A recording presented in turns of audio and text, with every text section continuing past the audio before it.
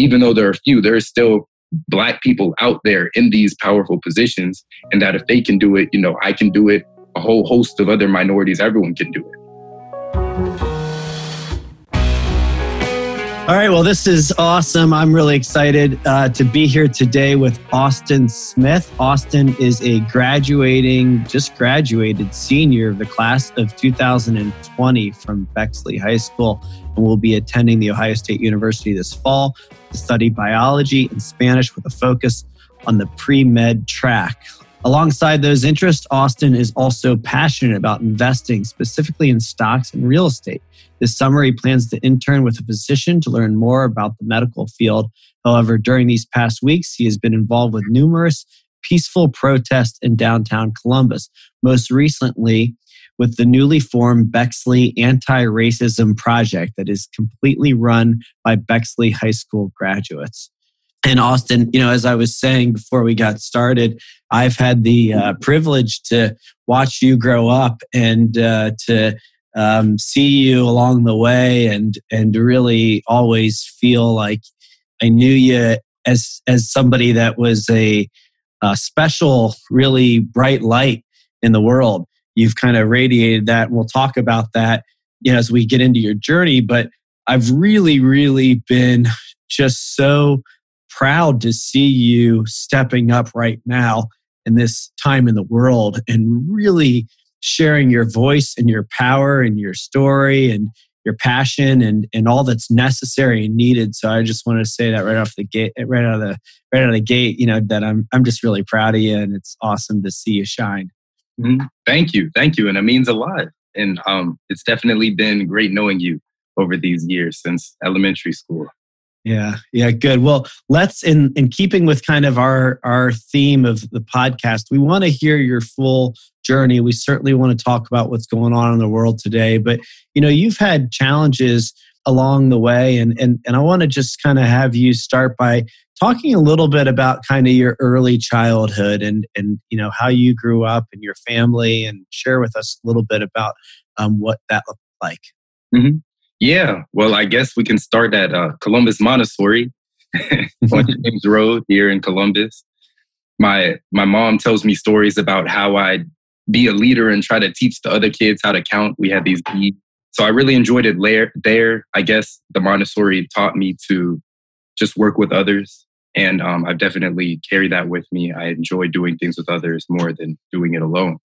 But after that, going into elementary school, in second grade, fourth grade, and sixth grade, I had to undergo leg lengthening surgeries on my right leg because I was born with my right leg shorter than my left.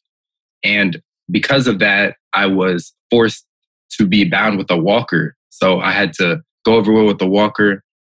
But even despite this difficulty, I was able to make more of it.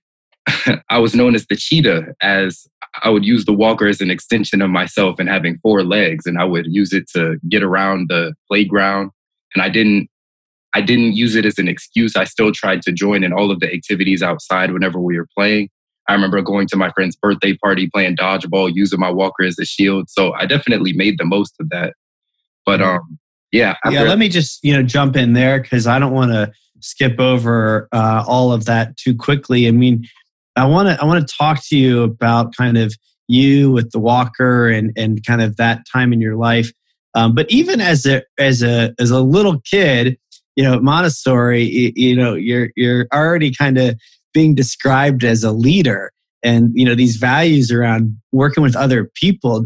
Is that just part of your DNA? Is that just who you are? I mean, honestly, that's not that common for little kids to be leading like that. Mm-hmm. I know what you're saying. Yeah, I mean, I've always loved people, but with the leading part, I'm not sure really where that came from. I wouldn't necessarily say that my parents taught me that in, every aspect of my life, try to lead other people or any of that. So I don't know. I guess I just saw people, tried to help them, and did whatever I could to, collaborate with others. Well, was there a point that you were able to really recognize that and realize you wanted to continue to do that when you were little? Or is that something that you're kind of understanding, was always who you are in hindsight? Mm-hmm. Yeah, and definitely in hindsight, when I was young, I wasn't thinking. I had no thoughts about leading others or any of that. And, most people don't. I just wanted to make sure I understood how unique you were. But let's talk about the walker. I mean, I have memories of you running around the baseball diamond. I remember a pretty spectacular catch you made in the outfield to save a game. I remember you, down the hallways. And what was always remarkable to me is that you had such a smile. You had such a charisma, that bright light I was describing, when, I think it could have been really easy to not. Tell me a little bit about kind of, that kind of attitude that you seem to be blessed with. Mm-hmm. Well, I mean, the walker definitely was a setback. I would often, ask why was I the one with the walker? Why did I have to go through this problem? In hindsight, I'm glad that I was put through that. But even still, I just tried to make the most of it. With my friends, when I wasn't allowed to go outside, I would just play on my DS in the nurse's office. And just doing that, I just tried to think of the bright side of things, even not being able to be involved in all the activities that I wanted to.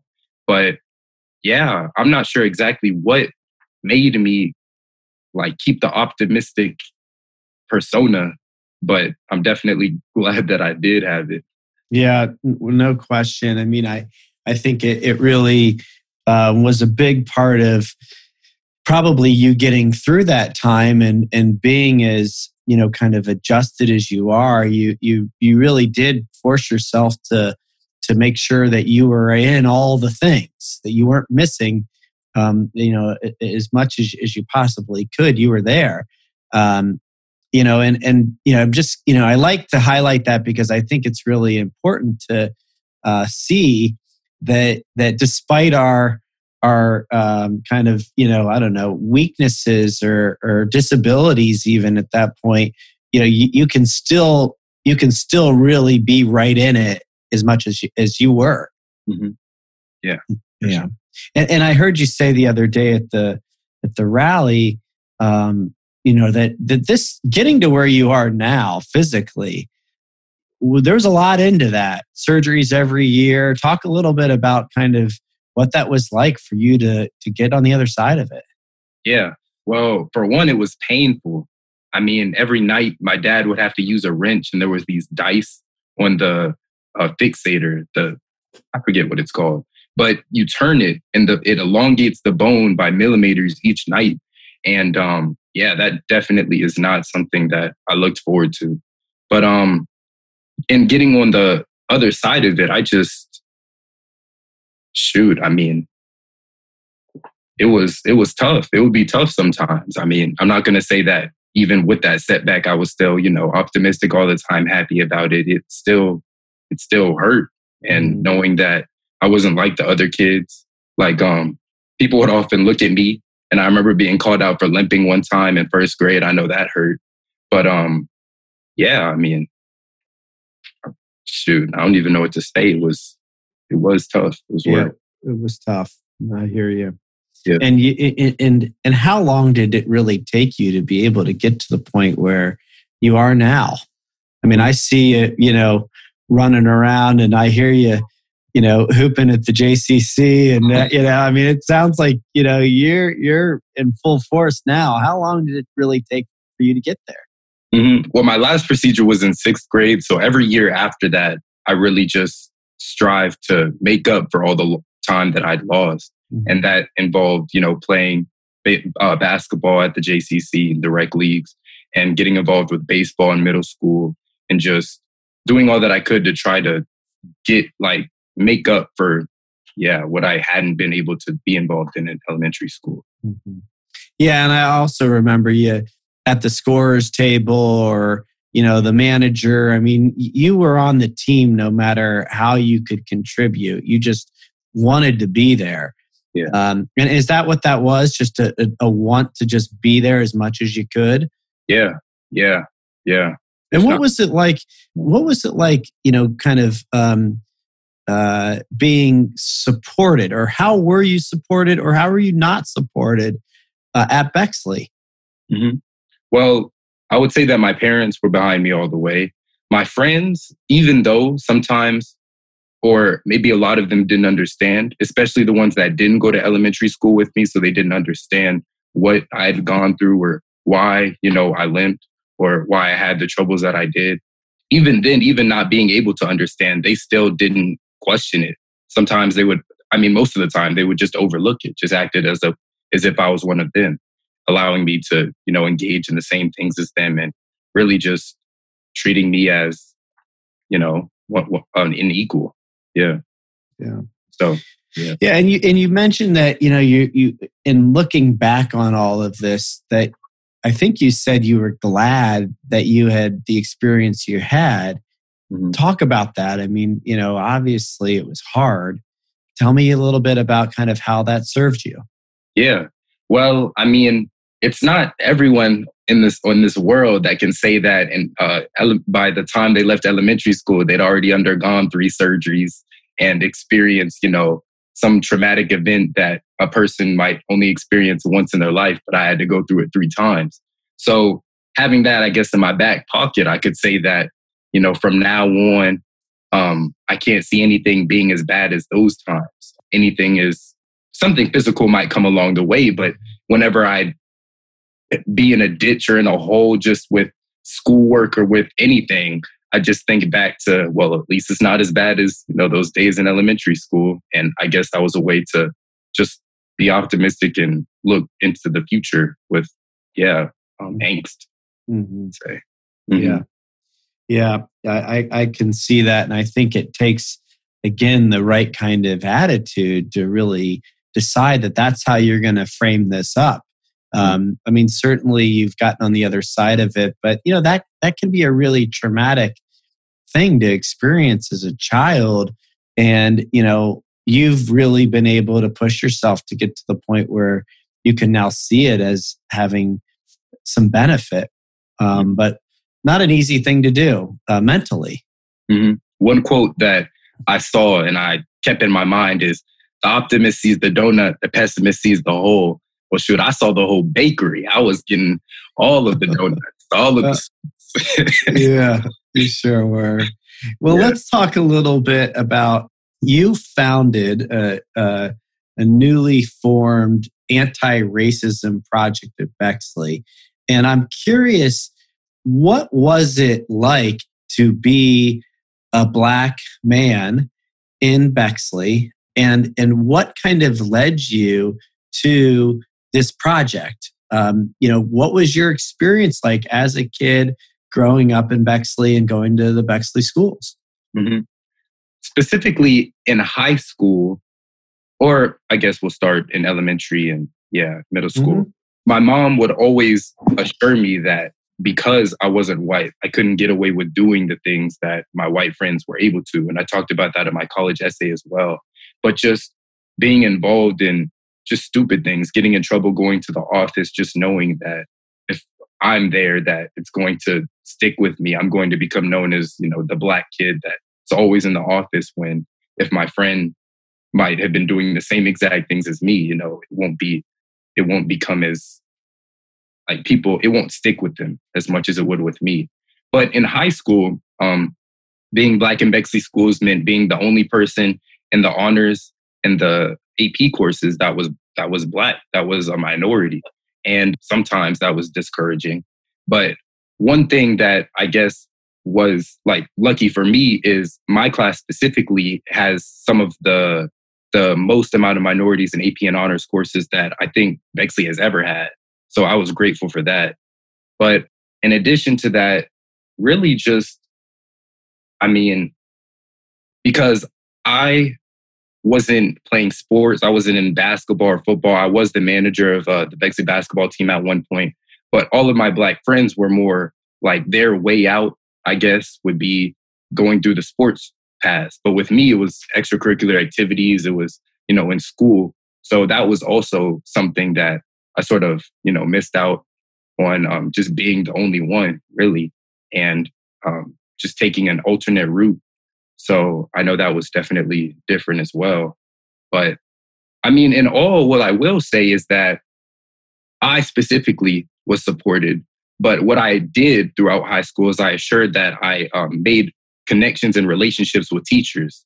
So I remember like the first day of school before going to class, meeting them, shaking their hand, introducing myself, and maybe even bringing some chocolate or a flower or two, gaining their trust and making sure they knew that I was there to work, to get work done, that I wasn't just going to goof off, that, I was here for a reason. So I did that. And I definitely think that helped me as well. Yeah. Yeah. And did you think that you needed to do that when you, would make sure you shook a hand and brought a gift or introduced yourself to a teacher? Did you feel like that was something that was more necessary because of the color of your skin? Or was that just how you felt like you wanted to be, in this experience? Looking back, I definitely think that is something that I needed to do. But at the time, it was really just because I liked people and I just wanted to develop a relationship, because I knew that it would be best if I needed help with work, they would be there for me. Or if I needed some extra credit, they'd be more receptive to maybe doing that for me. Mm-hmm. And I'm also curious about your decision to kind of pursue the extracurricular and academic route, as opposed to many of your African-American peers that really pursued the sports route. Tell me a little bit, in your case, maybe it was because of your disability that you ended up not leaning as much into sports, but tell me a little bit about kind of what you feel like the dialogue is around sports versus academics in the African-American community that has that be a common story. That there, and I heard Kaya say this the other day in her class, that she was the only one in the honors program. So why is that? Is that just kind of how it's become in our society? Well, what I will say is, going from middle school to high school, you're basically linked up with one of two counselors, either Mrs. Washburn or Mr. Leland, and because of your last name. But after that, they basically decide what classes you're going to take based off of what you tell them. So in elementary and middle school, the minorities who may not have been as inclined to, pay attention or be interested in really just class itself, when they go to high school, they're already going without the understanding of the importance of taking honors and AP courses and of doing other things to beef up their resumes. So then by the time that they leave high school, then the only thing that they can rely on is their academic pursuits, because they didn't get involved in many extracurricular activities or the honor courses. So that's definitely one. And definitely with the Bexley Minority Parents Association, they've done a great job in encouraging and supporting more minorities to just get involved in some of those activities. But Bexley definitely does need to do a better job of offering that support and making minorities, especially from middle school to high school, know that they're encouraged, supported, and looked upon just as well as their white friends. Mm-hmm. So, yeah. Yeah, I mean, I think this is a time where we're all looking, I can tell you, for me personally, in how we can do a better job. Because, in Bexley, as a community, I heard the mayor say this the other day at the rally, that,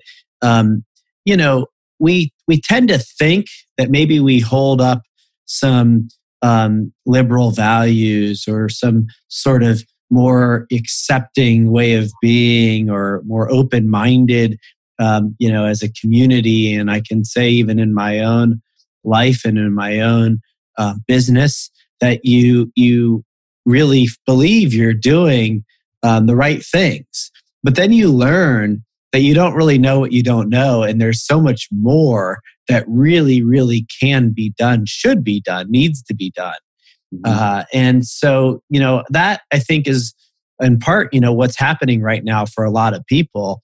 Can you kind of circle back and tell us a little about the Anti-Racism Project and how that came to be? Mm-hmm. So on Tuesday, June 2nd, I believe, I attended my first protest ever. And that was very uplifting and supporting. My friends were there marching with me. So I just felt like people were there for me. And I wanted to have more people experience that same feeling. So on June 4th, the Thursday, I organized a march. I called Make a Difference, the MAD March. And to my surprise, even though it was pouring down rain, we were all drenched. 60 people showed up, and we all met at the front of the Bexley High School, and then we met at the State House, and we just protested there. So then, because of that, and because the BARP, the Bexley Anti-Racism Project, had already been an idea, and the students that had organized it were still bringing on other people to expand its message. So they brought me in because they heard one of my speeches. So then on Saturday, by that time, they brought in me and Kaya and a couple other people. And with that, it just blew up. Like, we all met at Drexel Circle and then marched from there to the State House. And there were hundreds of people. That was absolutely insane. It was really something. And I know that Dylan and Grant were with you in the rain, and then, they came home and said, we got to go. And so, I can tell you that as we, listened to you and Kaya and others speak, and then, started to walk down Broad Street, it's so moving. I mean, I got to tell you, I can get teary-eyed just thinking about it. The power, the strength, the passion, the movement that was created was really memorable. I mean, I think it really seared the minds and hearts of a lot of young people, a lot of people, period. I don't know how many, it looked like there was 500 people, I don't know, maybe more. And stopping along the way and hearing you guys speak, Austin, it was really something. Mm-hmm. And I'm glad. And that's exactly what we were trying to do. So, and I'm not sure, but I wouldn't be surprised if that was the only march ever held in Bexley. And so I know that it'll be memorable. People won't forget that.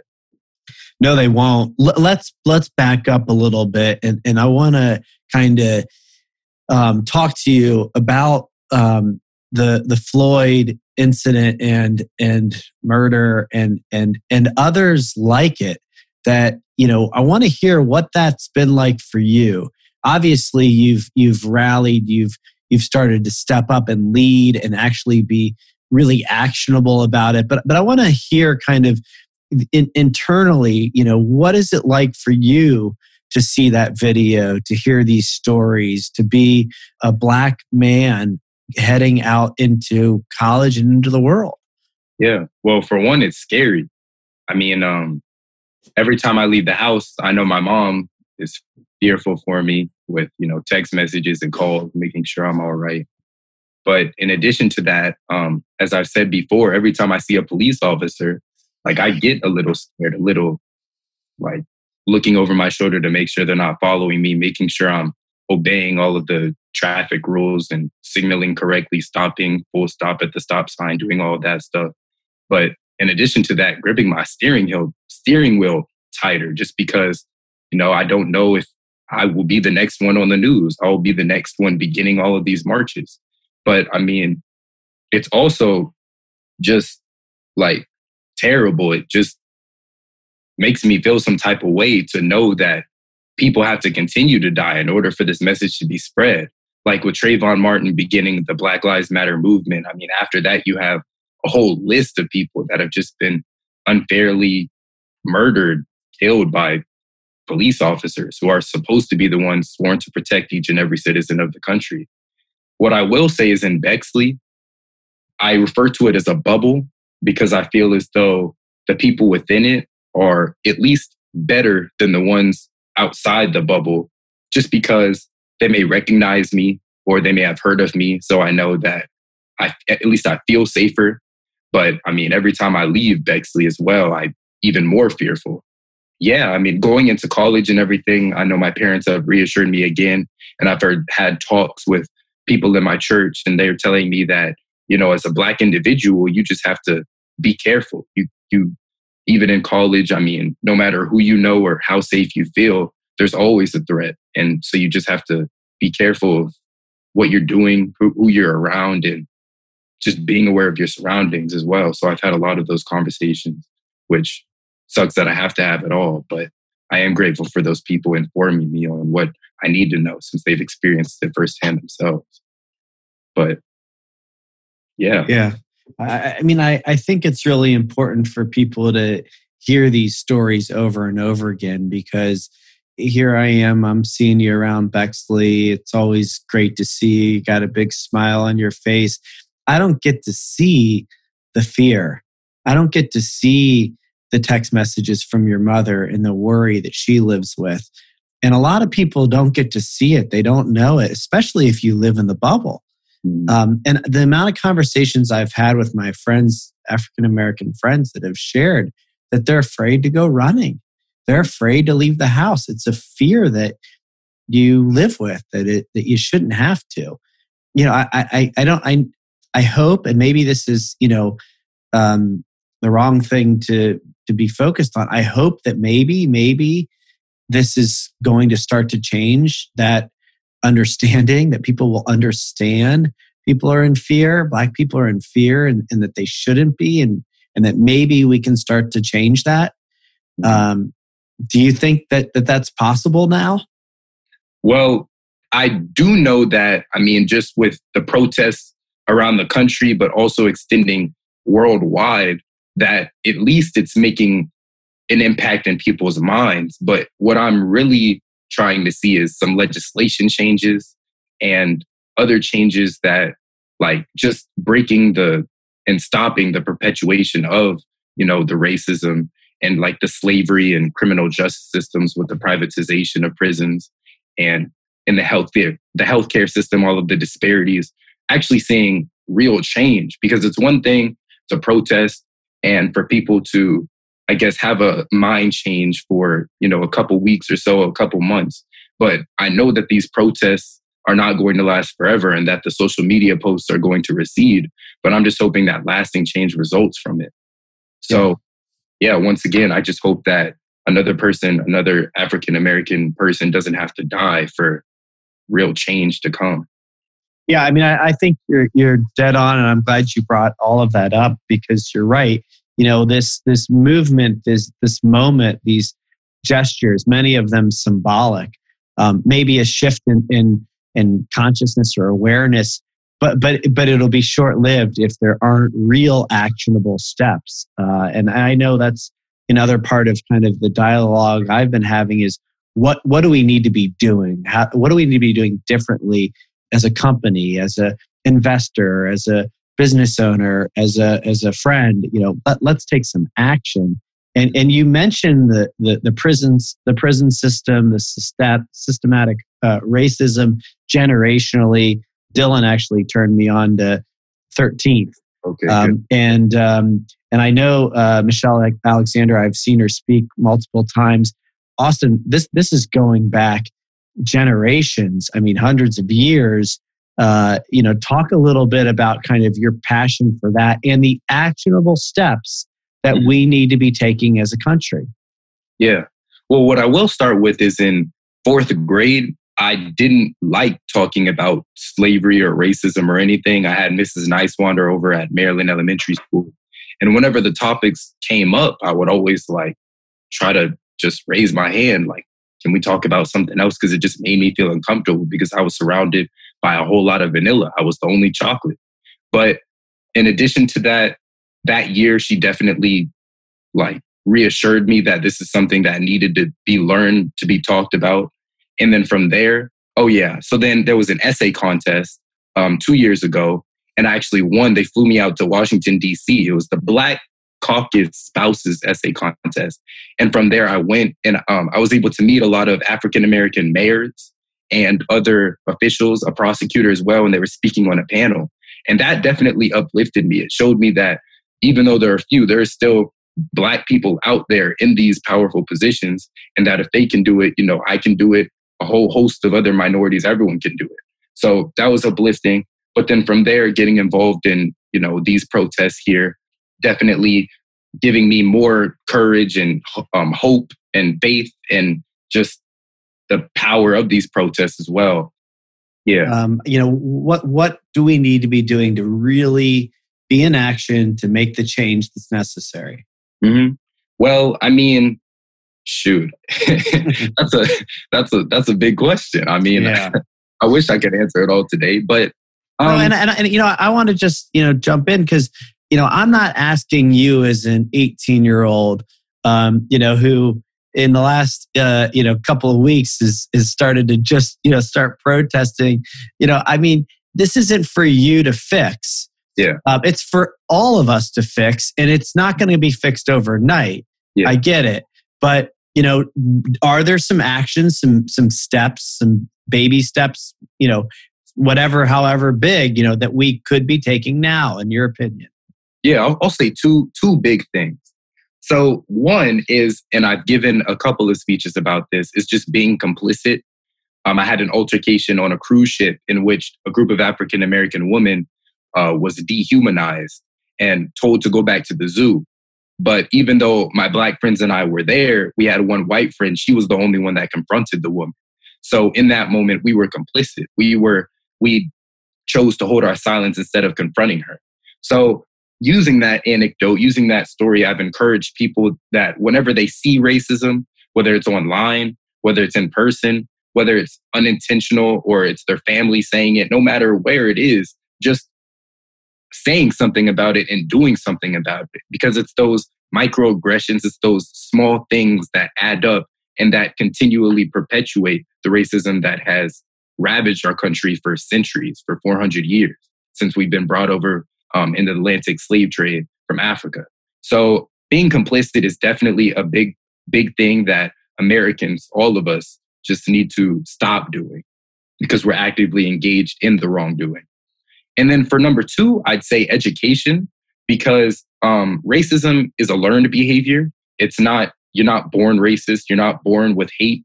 So in our school systems, and I know Kaya has also been pushing this and talking about this a lot, at our school, there's an African-American studies course, except it's an elective. It's not something that you're taught. And even though there are important African-American figures that are taught in the AP U.S. history course, first of all, not everyone takes the AP course. But second of all, it's not enough. If people are continuing, and I was talking about this with actually a mom of my friend, that if there's some type of ethics course that students are that are compelled to take, beginning in elementary school, going through middle school, going up until high school, similarly to a Spanish course, like in elementary school with Spanish, we're not taught how to speak it, but we're singing songs. We're engaged in Spanish activities. In the middle school, we're learning words. And then in high school, we have the choice to, expand upon that. If we do the same thing with an ethics course, but that's teaching about African-American studies in the beginning, singing songs like We Shall Overcome in elementary school, but then in middle school, learning about some figures. And then finally in high school, solidifying that knowledge with more stuff and just showing the importance of, African-Americans in American history, then I definitely think that it would encourage people that after they leave high school and go to college, that they have a better understanding of racism, of African Americans, and of their impact within their country that they're living in. So those two things. Yeah, I think that's great. I'm just thinking back on your experience at Montessori, where you learned about working together with people, as a young child, that if we do pull this education component into the curriculum, into the environment from an early age, and we stay with it all the way through, it's going to shape how people act and how they think. Mm-hmm. It makes a lot of sense. What is happening? I mean, to make that change, is this where BARP comes in? Is this, how are you going about doing something? How could I help do something, within, the Bexley environment at least? Yeah. Well, yesterday, Kaya and I spoke with the mayor and two other city council members. The only thing with that is they aren't able to touch education. I mean, the mayor could just take over the education at the high school, as has been done in Cleveland, where the mayor just took over because the superintendent wasn't doing a good job. Really, I mean, with the school board just needs to institute new policies, new moves, new executive orders, whatever needs to be done just to cement this course that's taken starting then and then going. Right now, for individuals out there like you and I, obviously money helps, donations to organizations such as to Black Lives Matter organizations, but to the ones signing the petitions. I'm not even familiar with all of their names, but I know there are a whole house out there. You just type it in Google.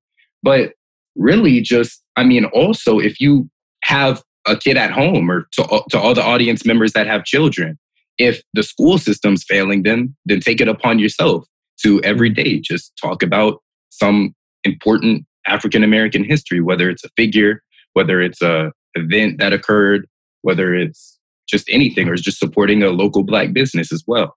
Yeah, that's right. You can always just start at home. I want to back up a couple of things that you mentioned. The complacency, the example of you on the cruise ship with your family. Tell me, can you tell me why in your own example were you complacent? I mean, what is it? Fear? As I think about 13th and some of the petty crime that African Americans were being sent to jail for, or in some cases, they talk about the boy, I forget his name, that went to jail for 3 years. He could have gotten out had he just admitted to a crime he didn't commit. Talk a little bit about like what's underneath the complacency for you. I think it might be different for white people, but in your case, what's there? Is it fear? Mm-hmm. Yeah. Fear was the main reason that I didn't confront her. In addition to that, a premature belief, really, that I shouldn't have had, that if I did confront her, that nothing would have come of it. Because even in that moment, if I did confront her, and even if, obviously she's just not going to turn around and apologize and or maybe she will apologize, but if she's racist, just that day stop being racist. Even if that doesn't happen, it's still, you look her in the eyes and you show that you're a human. She's forced to remember how she made others feel because of her own actions. And if I was to go up to her and nicely, explain to her why that wasn't an okay thing to say, then she may think that not all Black people are bad, for example, just because if I would have been, kind about it, not calling her out, not doing the same thing she did to them, to her, but just being respectful and an explanation. Because some people don't even understand. They're unintentionally racist, or they're explicitly racist, but don't understand why it's bad just because that's how they've been raised. So yeah, in that instance, it was fear, but yeah, just the complicity. Yeah, just being complicit. Just yeah. And I'm last night our family was having a conversation about Drew Brees. Spike Lee apparently spoke to the team and praised Brees for standing up to the president. There is some debate as to why Drew Brees decided to take back his statement, to change his mind about this issue. Was it because he was publicly feeling the pressure? Does he really mean it? This is the conversation that's being had. But there's also a conversation that he learned that maybe he needed to say what he said so that he could really, really understand from the people around him how wrong it was. Now, I don't know what's true. I'm curious to hear what you think, but that to me is, an example of people standing up to him and maybe the possibility that he will change as a result of it. Mm-hmm. Yeah. I didn't even realize that his mind had been changed. I remember seeing it on social media and I was like, whoa. But I was also glad that his own teammates were calling him out. Mm-hmm. But also, in addition to that, it's a shame, with Colin Kaepernick, standing up for what he believed in and losing his job as a result and then not being able to be hired back. Like, that hurts me, just knowing that he had this glowing NFL career and it just was taken from him now it's, now I heard, I can't remember if I think it was the NFL saying that they shouldn't have punished players for kneeling then. Just like, how come now you're seeing that? How come you weren't able to see it, when the last African-American person was murdered and people were standing up for it? Why did another person have to die in order for you to feel as though your past actions were, ignorant? Yeah. But yeah, and you wonder if they're again doing it because they feel like it's the right thing that they've learned and they want to do the right thing now, or is it because they feel like they have to? Exactly. Roger Goodell said, there is no NFL if it isn't for African Americans. It's a great thing to acknowledge, but is he doing it for the right reasons? I don't know. I want to give people the benefit of the doubt, but you're right. Like, people shouldn't have to die anymore for that change to happen. Mm-hmm. Yeah. And so talking about change and maybe it's because, 13th is fresh in my mind, but, the police brutality piece, there's a lot of conversation about, you watch the history of the fights on crime and war on drugs and all of the slave labor and that whole piece, including the way that the police have been funded. There was a lot of dialogue as we walked in that protest about defund the police. Mm-hmm. Tell me kind of, and I know these are big, heavy questions that aren't going to get solved and it's not your responsibility to solve them, but I am curious to hear kind of your beliefs around what we need to be doing differently with the police. Yeah. Well, first, I'd just like to explain what defunding the police means. It does not mean completely dismembering the police force as they did in Minneapolis. That's just one example of just completely. But in essence, yeah, defund the police just means taking away some of the funding that would have gone to the police force and then reallocating, redistributing those resources to other things such as education, public health, any other places where in the community those other things aren't supported as much financially. But then with this defunding the police, yeah, I feel like in many places, I remember seeing some statistics in Los Angeles that 100 million to 150 million was going to be distributed to the police for bonuses. But if all of that money is going to, support these bonuses, well, how come it can't go towards, education, where fixing some of the aspects of the education that are obviously at fault? And then I remember yesterday I was talking about how many think that Bexley's over-policed, that there's more police than are necessary. We were just talking, it was a good conversation to have about, first of all, what did over-policing look like to me and Kaya?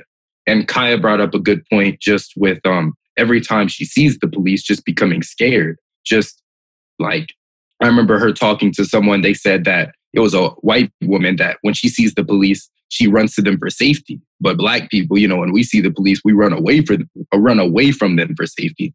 So just even if it's not taking resources away from the police, well, then make the police known in the neighborhood. Show that they're humans, more publicity, showing, especially in small communities such as Bexley, like why don't we know who the police officers are? If we were able to know exactly, if they knew who we were, if we knew who they were, then everyone would feel safe. So that going on as well. But yeah, with the defunding the police, definitely there are a lot of resources that go towards police forces in countless cities throughout the United States that could definitely be reallocated to other things. Yeah, Austin, before we kind of, move off this subject, because I want to talk a little bit about you and your future and kind of what's on your mind. Is there anything else that needs to be said? Whether it be the prison system or political system or business. Tell me anything else that you think we should be talking about, that you think we should be looking at and starting to change. Yeah. Once again, there's only so much that each of us can do, but together, when all of our efforts are compounded and when we work together, when we collaborate, just like I was at Columbus Montessori, then change becomes possible. And so, just like I said, with, teaching your own children about the importance of African Americans and how their history coincides with American history, with donating, with signing petitions as well, with getting involved, whether it's with these demonstrations, with these peaceful protests, or if it's, posting something on social media. But ultimately, just knowing that racism, slavery, the prejudices, the injustices that African Americans face, that all of this is still real. That, yes, 50 years have passed, Martin Luther King, 1963, with his I Have a Dream speech. Yes, that was the past. But some of the things that did happen then are still happening now. And we have to know that it's time. The time is overdue. Like we wanted justice yesterday, but it wasn't given to us. So we're going to continue protesting, marching, putting the stuff on social media, doing everything we can until African Americans receive the justice that they deserve. But really just, in every day, just not forgetting that all of these are real issues and that even with those small acts of just not remaining complicit, you're being a part of the solution and combating the racism that's been in our country since its founding. Yeah, it's well said. And I appreciate what you're doing. And I'm curious, how the last few weeks change your mind at all, if at all, as you start to head off to college and think about your future and your role in this movement. I know that you've got an interest in the pre-med track and studying Spanish. You've also got interest in stocks and real estate. Talk a little bit about, I'm not a believer you're supposed to know what you're going to do at this age. And I think it changes even if you do. Probably, more than once, my career life, continues to unfold in surprising ways than what I thought, my life would look like in a great way. But tell me kind of where's your head and what maybe has changed for you over the last few weeks, if anything. Yeah. Just as along with the poetry competition that I've been involved in, just speaking to large groups, I do find joy in it. I'm not going to lie, public speaking, and maybe calling my name. So, yeah, well, but I want to just hop in real quick because I was going to ask you, go ahead and talk about Poetry Out Loud because there's a good story there too, from what I hear. Oh yeah, that was crazy. Well, Poetry Out Loud is an organization dedicated to encourage students to, recite poetry in front of an audience. So it increases their confidence in themselves, but also it gives them a better appreciation of poetry. So Mr. Nolan, librarian at the Bexar High School, every year, freshman year, goes into the class and says, "Do you want to win $20,000? And that piques everyone's interest. But I didn't get involved until junior year, and I did end up doing it. I went against a kid by the name of Dylan Abel and lost. I was crushed. I was like, oh man, I really wanted it.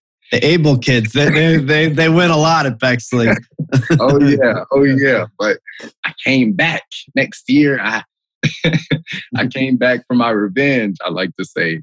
Mm-hmm. And I went all the way. I went there was a school competition, there was the regional competition, and there was the state competition. And I was supposed to compete in Washington, D.C., but unfortunately, because of the coronavirus, I wasn't able to. But yeah, that was definitely a great experience. What I liked the most is just making everyone proud. It was a whole lot of work going into that. and just seeing everyone's faces when they said my name. It's just, I'll remember that for the rest of my life. But Can you share with us a little bit about what you spoke? What was your poetry? Yeah. The first poem is called Wide Receiver. It's a metaphorical poem. It talks about how a wide receiver is going out waiting for the quarterback who promised him in the huddle he would receive the pass. He goes out and the quarterback pump fakes again, but doesn't throw it to him, and then just leaves him wide open. So it's about loyalty. It's about trust. It's about just being forgotten. And it speaks to that. The second one was called Worth. And it talks about, worth. And the first line is, today in America, people were bought and sold. And it goes into the story of a Negro wench that's put on auction. And it's questioned. She questions her own value. Like, can humans be bought and sold? Am I like, can money be exchanged for human life? So it talks about that. And there's some racial lines in that. So that's why I chose that one. Because I wanted one that spoke about either slavery, racism, anything about that. So that's the reason behind that one. And then for the last one, you had to pick a poem before the 20th century. So this one's like, why dost thou thus? And it's called The Sun Rising, but it's funny. It's a dude's in bed with his with his lady, and the sun is coming through the blinds, and he's calling out the sun like, how dare you, busy old fool, unruly sun, and just calling out the sun. Like, you could be anywhere. You could be disturbing the kids outside. You could be disturbing the ants on the sidewalk, but instead you're coming through these blinds, just disturbing my time with my lady in bed. So just leave and be gone. So that one's funny as well. Yeah, but Austin, it's good to see your smile, and I think whatever you do, I mean, you certainly have a good reason to go the medical route. You've had your experience. You know what it's like to be in the system. You know what it's like, I'm sure, to have good, caring doctors, and maybe some that weren't. You will be amazing at whatever you do. There's a thing, as you become a parent and get a little older, you start to understand when people talk about, well, that kid, he was always special. Oh, that kid, I knew he was going places. You hear that kind of stuff. And then, you get to see it. And you're one of those kids. You're one of those people. You've always had a real bright light around you, and there was something special about you. And you're continuing to make memories for people. And don't worry about making people proud, because you're going to do that. That's just going to be what happens. What I love to see is that you're stepping into who you really are. And if public speaking is calling you, then don't ignore it. Follow the callings, follow the authentic you, not the you that you think you're supposed to be, the one that really wants to explode into the world and really live fully, and you'll figure that out, I'm sure. But you got a lot to offer, and it's awesome to watch you starting to move on into the world and into life. Thank you. Making a difference. Yeah. And I will say it's been great knowing both of your sons, Dylan and Grant. Dylan on the basketball court, going back and forth with him, but also hanging out. Yeah. So it's been great knowing you and your family. And it makes me very, very, very uplifted to know that I have you guys' support. You really do. And maybe we could kind of wrap up with that. Is there a place that others can be supportive that you want to point us to? Is the Bexley Anti-Racism Project? Is there a way for people to fund, to make donations? What else, would be helpful to you right now, if there's anything you want to kind of direct the audience to? Yeah. Well, for one, right now, I'm organizing a march for this Friday. It'll be at 1 p.m. at the State House. It begins at the State House. You go to City Hall, and then you go to the police department on 120 Marconi Boulevard, but then also going to Long Street. There's a bridge there, and it has a lot of pictures of important, prominent African Americans. And so, there we'll just pay our due respects to, the figures on that bridge, and then go in back at the State House. But with Bart Bexley Anti-Racism Project, right now we're having someone join the DARN board, the board for DARN, so then they can accept donations. Right now, they're just encouraging people to donate to I'm trying to remember, but basically any Black Lives Matter organizations, if you do have, any donations. Yeah. I just say, go out there, look up some petitions you can sign. I know there's one Hands Up Act that prevents police officers from being able to shoot unarmed citizens. So I know that'd definitely be a good law to pass. But it is good to see some change being brought about, elicited because of all of these protests. No question. All right. Any social media handles or anything you want to put out there, people to follow you and your path as you go forward? Because I know, it won't just stop this Friday. There's going to be a lot more for people to see and watch. So that's funny. Go ahead, get it out there. You can find me on on Facebook at Austin Smith, AUSTIN SMITH. But on Instagram, you have the A-Boy, _A_boy. And then on Snapchat, Austin the Beast. AUSTIN, but then DAH for duh, and then Beast. But I'm not worried about it because people will see more of me. I'll make sure I get my screen time and my in the newspapers. Yeah. I'm not worried about it either. Austin, awesome to catch up with you and to connect with you and keep going. And we do have you, and we are here for you. And please let us know how we can continue to support you, now and into the future, and others that are in the same mission here. So thanks again for taking the time to do this. It was a pleasure. Of course, the pleasure is all mine. I thank you, and I thank Mr. Gary. Is that his name? Yeah. That's right. Yeah. Both, and for having Gary, me. Yeah. Share my stories. And once again, thank you for your support. It's our pleasure. All right, buddy. Take care. Thank you for listening to the Gravity Podcast. Please subscribe to the show at Apple Podcasts, Spotify, or wherever you listen to podcasts. To learn more about the entire Gravity Project, please go to gravityproject.com. Please check out the podcast on Instagram at The Gravity Podcast. Music heard of the show is provided courtesy of Kyle Lamoro and Oliver Oak.